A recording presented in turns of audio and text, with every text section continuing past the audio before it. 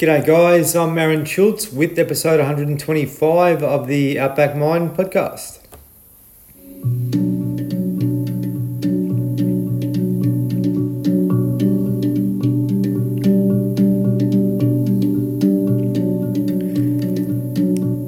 Thank you very much for joining in once again, talking deeply about men's mental health today with the Vice President of the Australian Men's Health Forum, a lady by the name of Rae Bonney. Now, Rae is a bit of an expert in the men's health scene, which is great because we need more women sort of guiding us in many ways, with regards to this sort of stuff. Guys, we know ourselves pretty well, but also it's great to be able to get some guidance from our female counterparts. And, Rae's been working in this scene for a long time.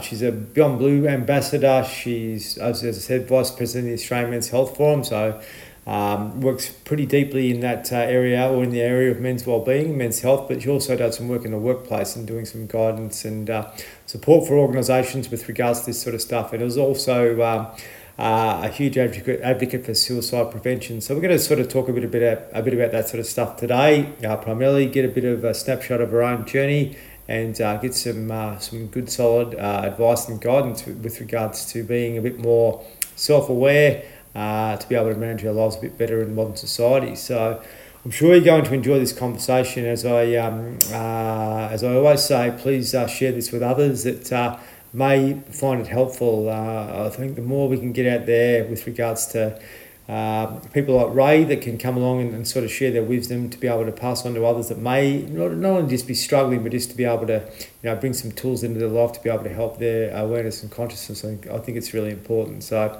please feel free to share this one. And I just want to make special mention to our primary partners, Green Nutritionals, who provide green organic superfoods. So if you are lacking something in your diet, we're feeling a little bit off physically or mentally, I really encourage you to check out their website, because their products are purely organic, sourced from the best places around the world, and can really do a lot to boost our physical and mental well-being. It's greennutritionals.com.au. Also, if you're looking for work in WA or Queensland, or you're an employer looking to employ some great people, please check out MacForce Australia, a really ethical company that do a lot to support men's wellbeing as well. So I really encourage you to support them. It's MacForce, MacForce.com.au. Alrighty, hope you enjoyed this chat with Rae, and I really appreciate your feedback after the conversation. Welcome to the Outback Mind Podcast, Rae. Thanks for having me, Aaron. Yes. All the way down here in Melbourne, sunny Melbourne, I might say today. In fact, very hot Melbourne. Oh, true. Well, we've had a lot of rain over the last week, and it's very muggy at the moment. So, there's a lot of cloud cover, and it's sort of holding the humidity in. It's not a really humid place where I live, but it's certainly come early this year. About February, it starts to get to that stage, but it's sort of a bit early. But it's nice, rather than being cold, isn't it? Rather than having the jumper on and the heater on, it's nice to be warm. Certainly is. But it's nice to meet you as well. Yeah, absolutely. We've got a lot of good stuff to talk about, and I'd really like the listeners to learn a bit about yourself and your journey. And, you've become pretty passionate about sort of men's mental health and sort of how that all come about, I suppose. Yes. Well, would you like me to introduce myself? Absolutely. Yes. Oh, thank you. I've already done an introduction, by the way. That's okay, but let people know a bit about yourself for sure. No. If you've already done the introduction, that's all right. Yes. Everybody knows about me, but typically, I hang out in big, chunky, clunky, high-risk, male-dominated blue-collar workplaces. So workplace mental health has been on my agenda for the last probably 13 or 14 years, and, being one of the pioneers in that space, because not a lot of people were speaking about workplace mental health. And so back then, I'm a qualified counsellor and was very fortunate to... Aaron, there's a lot of feedback coming back from your end. Okay. That should hopefully be okay there, is it? Thank you. Yep, go ahead. And back then, I was very fortunate to meet Kate Carnell, and she was the then CEO of Beyond Blue. And Kate invited me to do some consulting at Beyond Blue, which was fantastic. And at the same time, that was when Beyond Blue started doing their research into workplace mental health to launch their product, which is called Heads Up. So I was then invited to work on the Heads Up program on their engagement team to actually bring it to life.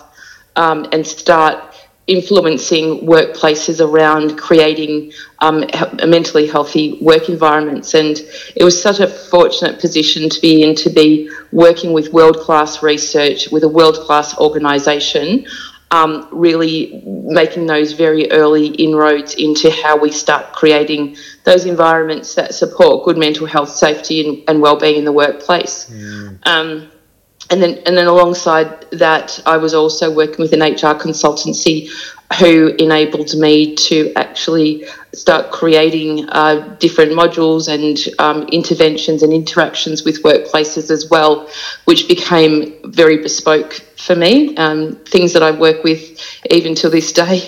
Very fortunate to work with a very clever organisational psychologist who helped me put a lot of different programs together that are very evidence-based, story-based. Some of it's my own lived experience and the lived experience of other people as well. And there's a lot of work that goes into my organisation, which is called Rae Bonney. So I'm a public speaker, so I speak all over the world about mental health and men's health. Got a radio show which broadcasts out of 94.1 FM, 3WBC. So I typically interview men from all over the world, talking about what it feels like being them. And, you mentioned, before, what are my reasons for being so passionate about men's health? And I think primarily because there are just so many gaps in men's health. There's little funding, little resourcing, little acknowledgement, and very little celebration for the male condition. So it's kind of difficult not to observe those things. But when I also live with chronic depression and anxiety and suicidality myself, and I was raised in a really traumatic environment where men were my perpetrators. And long story short, I managed to leave home and school when I was 15 to get out of that environment. But coming out, I had very little support myself. This is back in the late 70s, early 80s, where nobody was talking about mental health, and I didn't really know what was going on for me either. So when I got into relationships with men, I was so confused and upset and hurt and in pain that I became very violent in those relationships. So that's one of the reasons why I really get terribly interested in our narrative around domestic violence only being a woman's issue rather than an everybody's issue. So that kind of started my real interest. I remember leaving those environments and thinking not why am I a victim, but more what happened to those men that made them behave like that. And that still burns very brightly inside of me, Aaron, for everybody, in fact, that when we see behaviour, that, that old iceberg analogy, what you see at the tip of the iceberg, you've got no idea what's going on for somebody underneath that. So, there's a little entree into how I arrived where I am now. Thank you very, very much for sharing that. I just heard so much of myself in what you were sort of saying there then, but, similar ages and that too. But, I know the feeling of being stuck and not being able to move through stuff because of fear of judgment or really know where to go, and there wasn't back then primarily. And, you sort of get on the hamster wheel of self-doubt and so forth. And, then you do act out, you do become angry and so forth, and you start to express yourself, I suppose not so supported or recognised ways, because the little boy, little girl inside has not been able to come out, and there's a lot of that trauma which is deep within us that we we're unable to recognise and move on and heal and those sorts of things. And it's interesting. I think also mine was a lack of self-awareness. Really, same here. Certainly, it wasn't until I realised that my life was not tracking along the way. I mean, I was very successful, had a great career and everything like that, but behind closed doors, could not hold a relationship down. And, I was always thinking, well, I'm just choosing the wrong people, until the day that I had to sit in front of the mirror and literally look at me and realise that I was the common denominator in everything. So it was certainly not being stuck and not being not supported so much, but it was more my own self-awareness that I had to realise, my role in my life.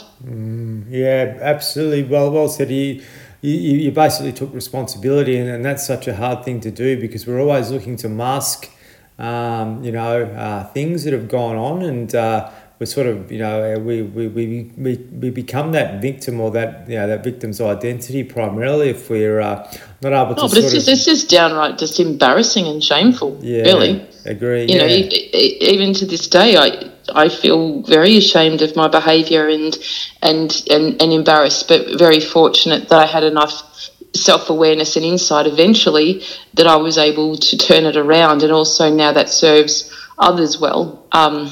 Also, especially when we're talking in the men's space, that there are still so many women just like me who are out there that are hurt and burnt, who aren't getting the kind of help that they need.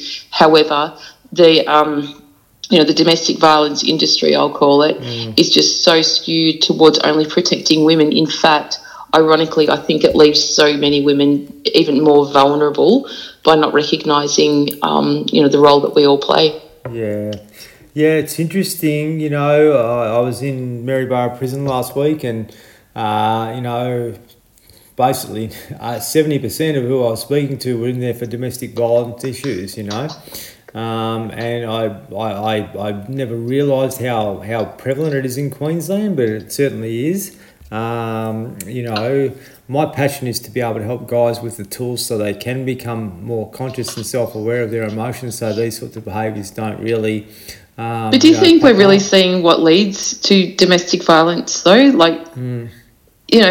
Like I was dealing with a guy today, and his wife is extremely violent, and he's a big guy and she's a very small girl. And his wife is, and he can't do anything, because if he one day accidentally retaliates, then that would be just another man in prison. Yes. And I'm not suggesting at all that men don't perpetrate violence and women aren't absolute victims of domestic violence. I'm not saying that at all.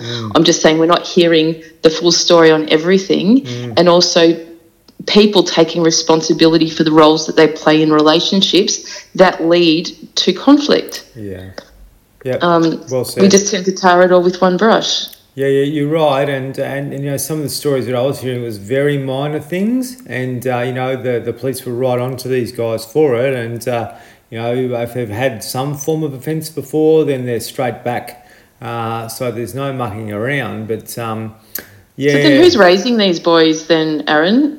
That's my argument as well. If women are still saying that they're primarily charged with raising and rearing children, then what's going on with raising our boys, that they're ending up as angry, upset men. That's right.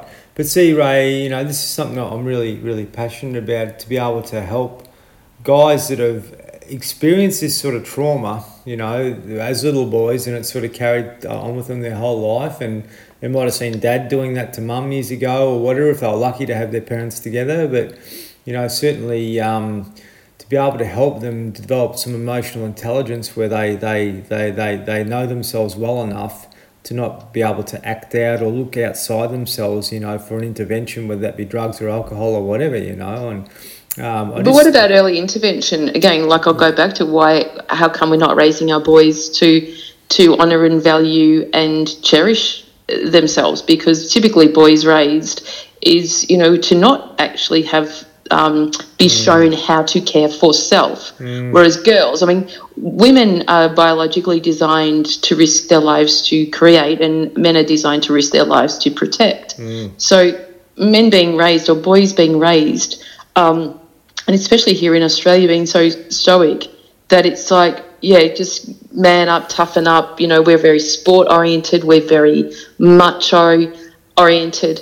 But girls, you know, we are taught to honour our bodies. We're taught to take care of them, our bodies at all costs, because we have a lot of things that occur in our bodies early in life. Yeah. Whereas men don't. And I remember having a conversation with a guy. I was at a speaking event a couple of years ago, and we were standing outside next to this like really beautiful vintage car. And I said, "Oh, that's nice, isn't it?" He said, "Yeah, it's mine." I said, "Oh, wow." And this guy clearly doesn't take care of himself, because he looked very, very unhealthy in so many ways. And I said, "Wow, who takes care of your car? It's beautiful." And he said, "I do." And I said, "Oh, wow. Well, how did you learn how to do that?" He said, "My dad taught me from when I was a little boy how to restore and how to care." And I said, "Who taught you to care for yourself, or showed you how to do that?" And he looked at me really stupidly. He said, "What do you mean?" I said, "Who showed you how to care for yourself?" And he said, "Why would I even matter?" That's right. Yep. So, you know, we've got to get away from this. We've got to change men to, I think, families have to look at how we're raising boys. You know, get upstream. Agree. Well, that's right. Early intervention is really where it's at. You know, next generational type stuff. But at the same time, Ray, look, how I become really interested in this men's health stuff. Right, I've been managing like male-dominated workforces for 20 years or more, and you know, managing large amounts of guys and in the workplace, you know, primarily. So I had a labour hire business, and I worked for some other labour hire companies and so forth, and I burnt myself out too, trust me. So I understand what it's like. But you know, I was putting guys into big organisations, small organisations, and health and safety was huge. You know, hurt yourself, we're gonna look after you, but nothing to do with preventative stuff, like to really give them the tools and solutions to be feeling safe in the workplace first and foremost, you know, psychologically safe and cared for, and these sorts of things. If you can get a guy that's had some form of conflict in his life, and he's in a workplace where he feels respected and regarded and, you know, and supported and safe, then the performance of that individual in the workplace is, you know, is significantly amplified. But also when he leaves the workplace, he's a much more present, calm, you know, relaxed individual that is more conscious and self-aware. And I just think the workplace, as you know, has got a huge opportunity and responsibility to be able to help individuals be better people when they leave the workplace as well as what they are when they're there. And that proactive approach is so much more powerful than the reactive approach. And, you know, back 20 years ago, I could see that was the gap and the need back then, you know, and we've come a long way. We've still got a lot of work to do with regards to this sort of stuff, you know, and valuing people is you know, is a new thing in itself, to be able to really show care and compassion. And you talked about competition before. You know, guys, we're competing, so we don't have any self-love. We're competing, you know, for a job. We're competing in sport or wherever that may be. We're bred to be competitors and consumers, but we don't have compassion for ourselves. You know, we don't actually have that self-love and that self-awareness so we can be compassionate. So that guy is putting care and love into his car, or is putting care and love into his car, but not any care and love into himself, you know, at all. And I think because no one showed him. Absolutely, but I believe our education system has got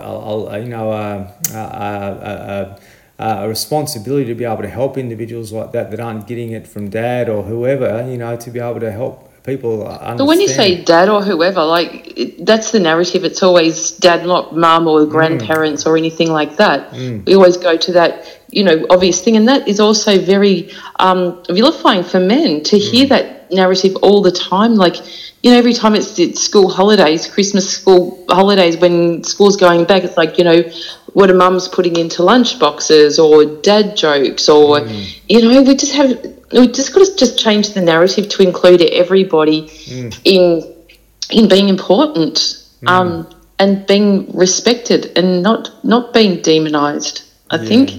Yeah, true. And that's true. And, the old adage of a village to raise a child, that sort of stuff isn't probably discussed as much now as what it actually once was. But certainly, there's so much to do in those formative years, and and it sounds like you and I, that sort of those teen years, we become a little bit disjointed with our perspective of life, and what we actually thought life was all about. It's pure survival. Yeah, as well. That's right. Yeah, absolutely. You're only surviving. But I've raised two boys, and as a single parent as well, and my boys have really good dads as well. Yeah. And they're not. We don't agree on parenting. None of us agree on parenting, but they're always good enough dads because they're the dads. Yep, absolutely. I'm the mum, they're the dads. I can't be the dad. Yes, that's right. But this judgment we have that, he's a hands-on dad. Well, what's a fucking hands-on dad? Yeah. Just let a man just raise his kid. Yes. And don't judge because they are good enough. Yeah, and, when you talk about workplace as well, workplace is nowhere near supporting men at all, especially in the workplaces that we're talking about, male-dominated blue-collar stuff. Yep. It is so much stigma still there. I had a guy the other day that came into my counselling room, and we had a session, and I knew that there was stuff going on with his manager that wasn't ideal, but we got to getting close to the end of the session, and I looked at his eyes, and I just knew there was something behind them, and I said, "We're not finished yet, are we?" And then he started crying, and he said, "Well, on the way here to this session, I tried to drive my car into a tree, and this is all due to work. He's actually being assaulted in the workplace. But this guy is 6'4", big, burly, strong, football, all the jazz, And when I went to the higher powers to say here's a workplace health and safety issue, their response was, "Do you think he's just a bit soft?" Are you serious? But that's where we are time and time again. When we're not changing nearly fast enough, we say we are, but really, when we're not walking the talk. Oh, no, I agree. And don't worry, I hear bluff all the time. Oh, we're doing this, we're doing that, but really, are you embracing, a culture of well-being, like a real culture of well-being where it's getting driven from the top down? We're not just ticking a box, and I think that's. I want to work with employers that are fair income with regards to this sort of stuff. But I don't want to work with ones that are just box tickers that are saying they're doing the right thing. You've got to be able to walk the walk and talk the talk with regards to this sort of stuff, because this pre-abilitative model is really where it's at. Because if you can, as I said, lay a foundation and create a culture which is really, embracing the individual and helping their capacity build, physically, mentally, all that type of stuff in the workplace where they do feel, loved and supported. And that's all a human really wants at the end of the day, isn't it? That love and support. And if you can show that, the return on investment, let's just call it that, is significant, because the person feels like they're valued and they're respected, and they want to be part of that. And you talk to any really heart-based leader, and that's it's just natural for them to lead that way. But it's not a thinking process. If you're a genuine leader and you've got a really strong interest in helping people be better than what they were when they arrived with you, then I think that's how things will start to change. And the schools can certainly help with all that.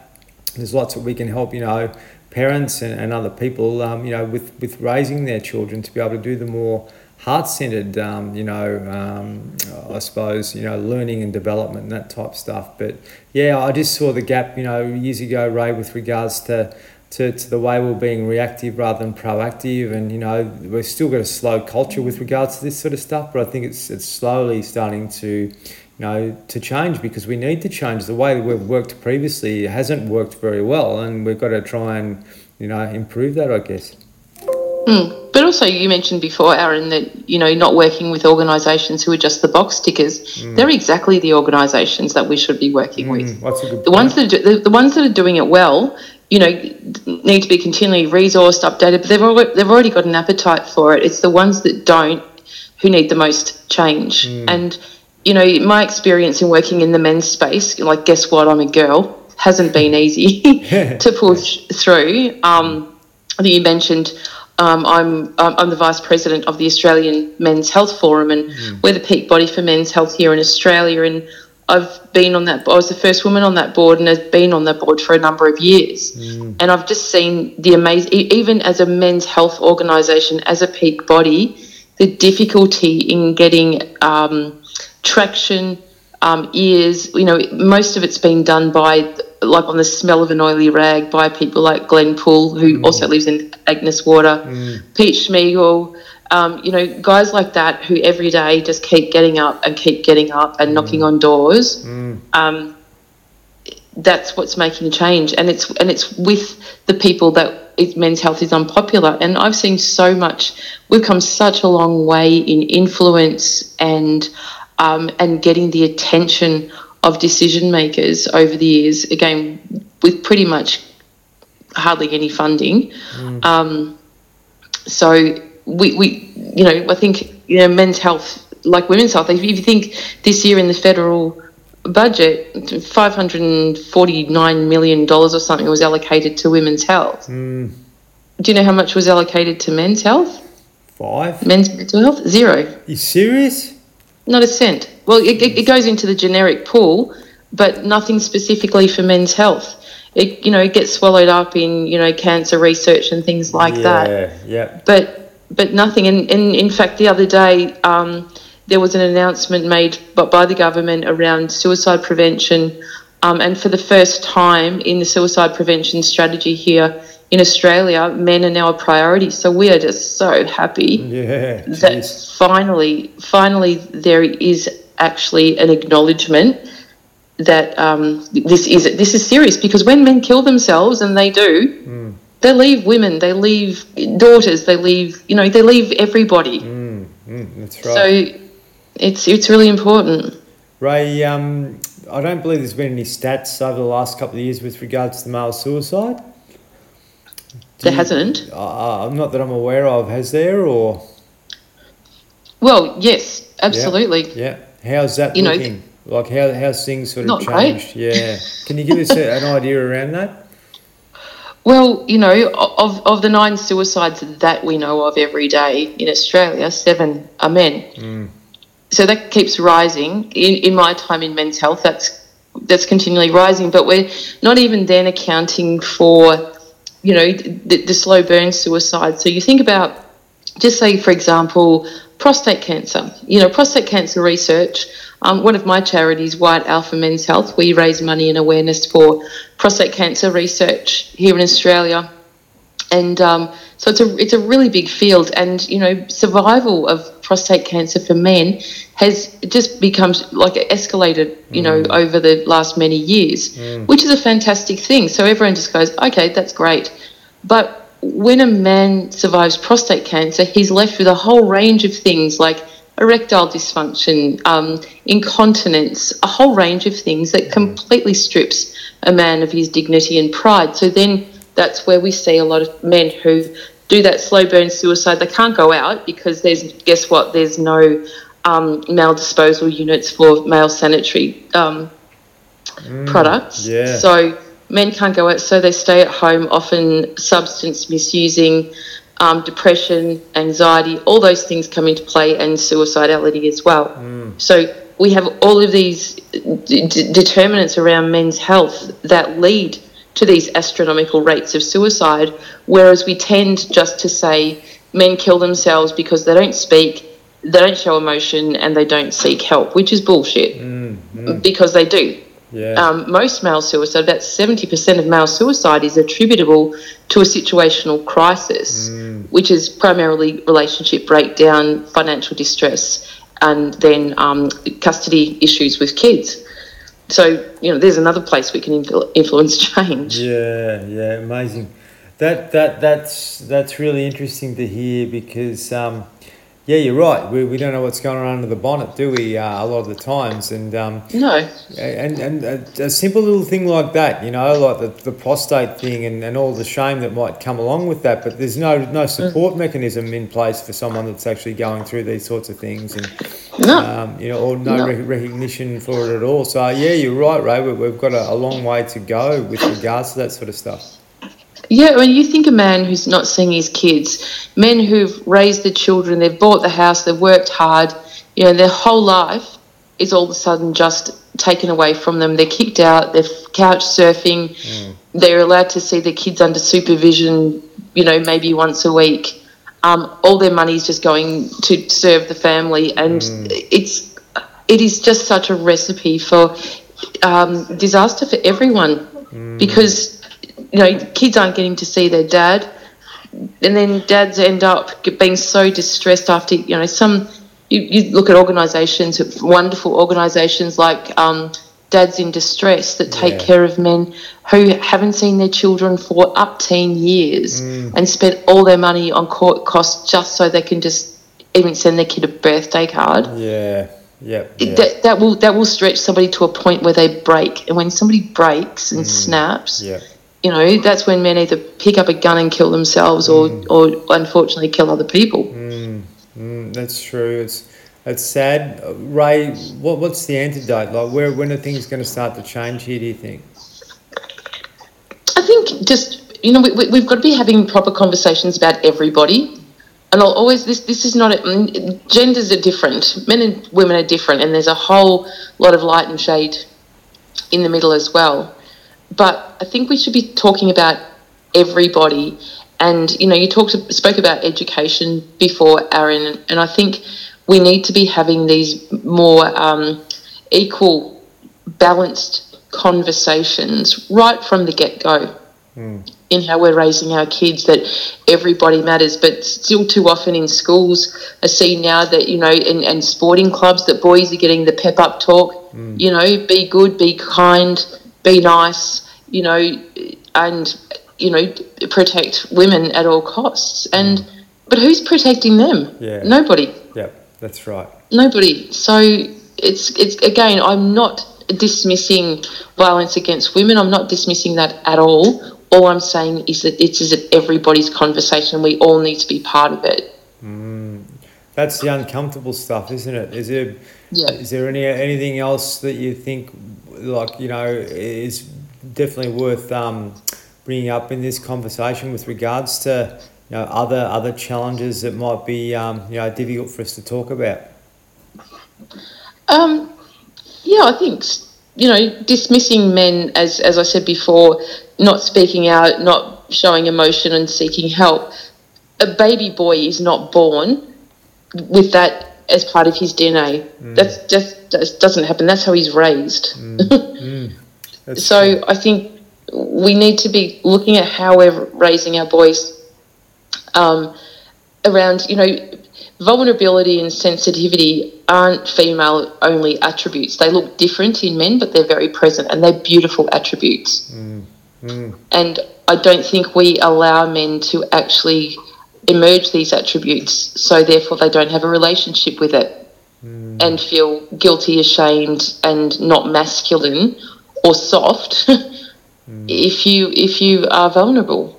Yeah, Ray, it's amazing. Like I've started, I've been running men's circles for years, and sort of up here in Agnes I do, and we get a lot, let's say a lot, 15, 20 guys regularly, but it's all about getting to that the vulnerabilities, the core of what we're doing, where we're talking about life really, really deeply, and we're really able to support each other. The ego and the dick pulling stuff does not come into this. I've been around that environment enough. We've got to start to give guys care and support and compassion to be able to, really understand who they are, outside their identity of being a boilermaker or whatever they actually are, They're a human being, and that they've got the ability to be able to be more emotionally intelligent, to be able to learn these skills and tools to support them in modern life, and understand that it's okay to be vulnerable, because I went through the whole journey too, masking shit with booze, and then changed and then got into the fitness and build the muscles up and looked like I was, Superman. But at the same time, all I was doing was protecting my heart. Yeah. I was just protecting my heart. But then I realised that, actually being open and honest and vulnerable about things was what I really needed to do to start to heal. And when you have those conversations with guys, it's amazing, that they can see that within themselves as well. They can actually see that they're going through the same stuff, to be able to identify it, and then they can start to open up and really speak, in a safe environment where they can start to maybe realise where things have been blocking them, and then be able to sort of put interventions in place to help them turn the corner. But I think that's exactly it, Aaron. Men are doing it in safety, sharing in safety. So, which is fantastic. But still, for a man to go out and express those kinds of vulnerabilities publicly, you look at social media and dating, for example, online dating. For men is horrendous. They say it's horrendous for women. I'm sure it is, and I know it is.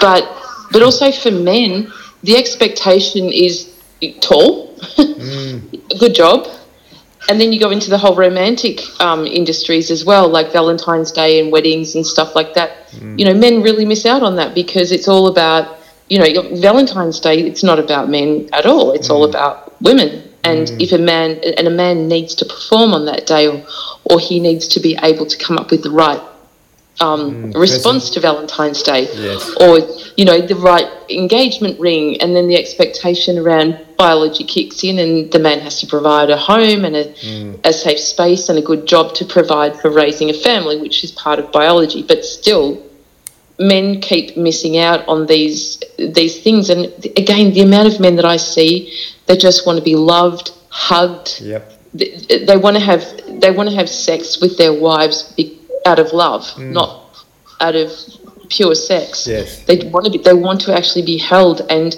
they're so misconstrued that men are just after a root, or they just have this insatiable appetite for sex. No, they actually need to be physically adored as well. Well and said. And they cry. They come in and they cry because they're just being so neglected.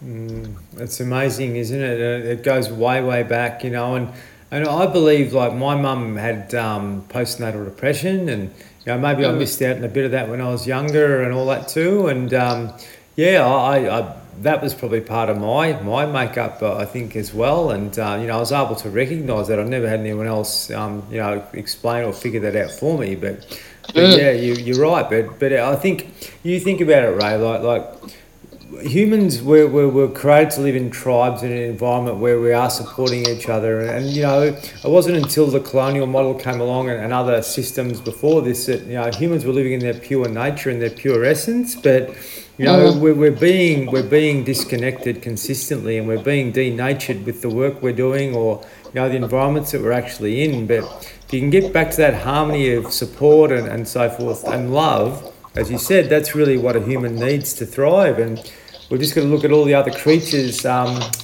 this planet. They're doing things in that environment which are naturally responsive, and they're in tribe, So there's lots we can actually learn from that. So you were cutting out a little bit there, Aaron. Hopefully we've got the connection back. Yeah, so we're really, we've got an opportunity now to be able to redivert the way that we live so we're actually in that tribal environment, and that's where the circles are really good, because it actually creates that support and culture again. Yeah. But you mentioned a little bit there about your mum and postnatal depression, which it's a terrible thing, when you've gone through the whole cycle of pregnancy. But do you know how many men actually experience postnatal depression and die from it as well?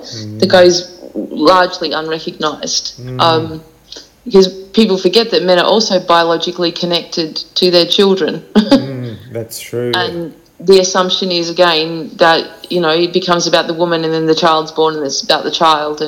But the man is often, just sent off to work. And that's why even things like, paternity leave, which is fantastic that, organisations are stepping up for paternity leave. But if you look at the numbers of men that actually take it up, it's very, very low. No because doubt. they can't.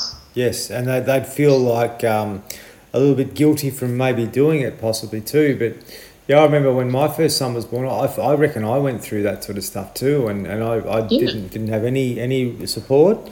I talked to my parents, and I wasn't really getting a lot of feedback from them,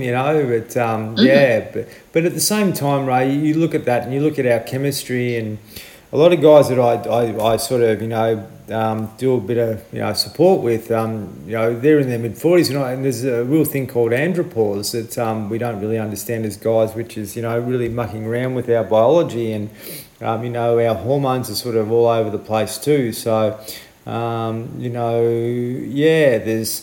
there's just that awareness that we need to be able to have with regards to understanding where we're going. And it's interesting what you said before about guys getting to that PTSD or that sort of postnatal stage and taking their lives. I hadn't really heard that one before.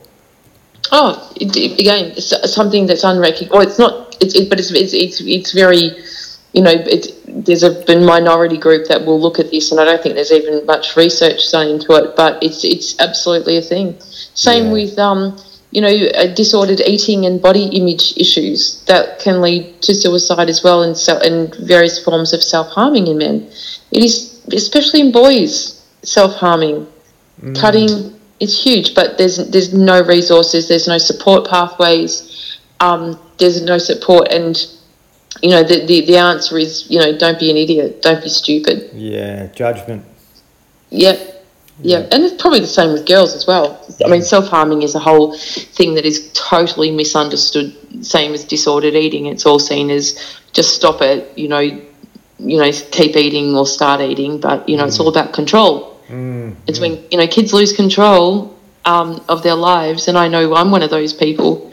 Having no control over my childhood and developed, a pretty significant eating disorder and all other kinds of self-harming things. But you know that you have the control, and that's the feeling that it's very unhealthy, but it's also one that actually keeps us alive because it gives us a sense of purpose. Yes. I know that sounds, not that I'm condoning any of those things at all, but... Yeah, no, well said. That's really, really interesting to hear that sort of stuff, and it's something that we don't discuss much, It's good to be having this conversation with you because we've gone deep really quickly with regards to, the real stuff, not fluffing around the edges, and, that's what we need to hear, the uncomfortable things, sometimes, and we could definitely go a lot deeper about, a lot of the things we've sort of touched on here. But one thing that really come to me was the dollars that's still not coming for men's health, and obviously, with what you're doing with the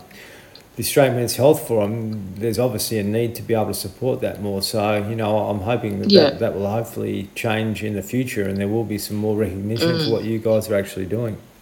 Oh, look, and, what we do, I think, really, really well is we represent the sector. And there are so many people just like you, Aaron, who are doing amazing things at the grassroots with no funding, no resources, but just have such an interest, a passion and a desire to create change. Our role is to raise you guys up, to, make you visible to the men who really need you. So thank you. That's, I'm so proud of that, about what the forum does. Yeah, it's great. God, it's evolved and emerged, and I'm really grateful for everything that you're doing there, and to have a lady like yourself at a high level in that organisation. I think that's testament to the organisation to allow that to happen. But it's really what we need, that balance, and stripping away the ego and not having any ego drive with regards to this sort of stuff. As I said, we've had enough dick pulling going on.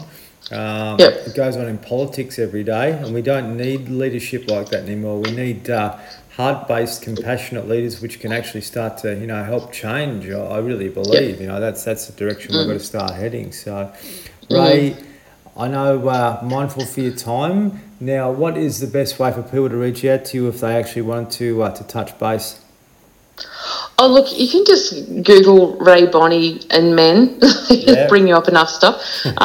Email is ray@raebonney.com, and so is my website, raebonney.com. So, if anyone can find me anywhere, really. Cool. I'm sure. Like there'll be a lot of people that will do so after this, and I'm really grateful for you coming on. I really am. I think we could be talking here for a lot longer, but it's one of those podcasts that can really open up. And I'm hoping that we might be able to have another chat in the future, and to be able to give some more awareness to guys out there. I want to ticket up to Agnes Water, thanks. Okay, all right. Well, I'll take you up on that, and we'll do it live.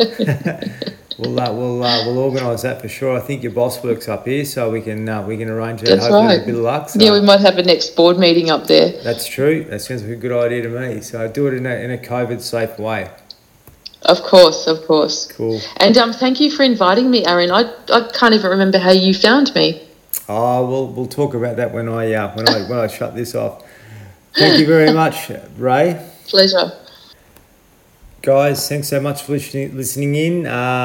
Pretty deep conversation there in many ways, and I would love to have gone a lot deeper. Don't worry. So, Rae and I will be definitely having some more of these chats. If you'd like to maybe give me some feedback on some topics that you'd like us to explore even further, great. And very wise lady that's had the lived experience, which is great. Not someone that's come from academia that. Is able to give us guidance and advice from that core at the end of the day, and that's so valuable. So I'm really grateful for her, giving us her time and speaking with us so passionately and so deeply today. So appreciate your feedback. If you want to send me an email, support@outbackmind.com.au. Please keep listening in, sharing the podcast with some others, and I'm sure it'll definitely help a lot out there this one. So appreciate your support. Cheers.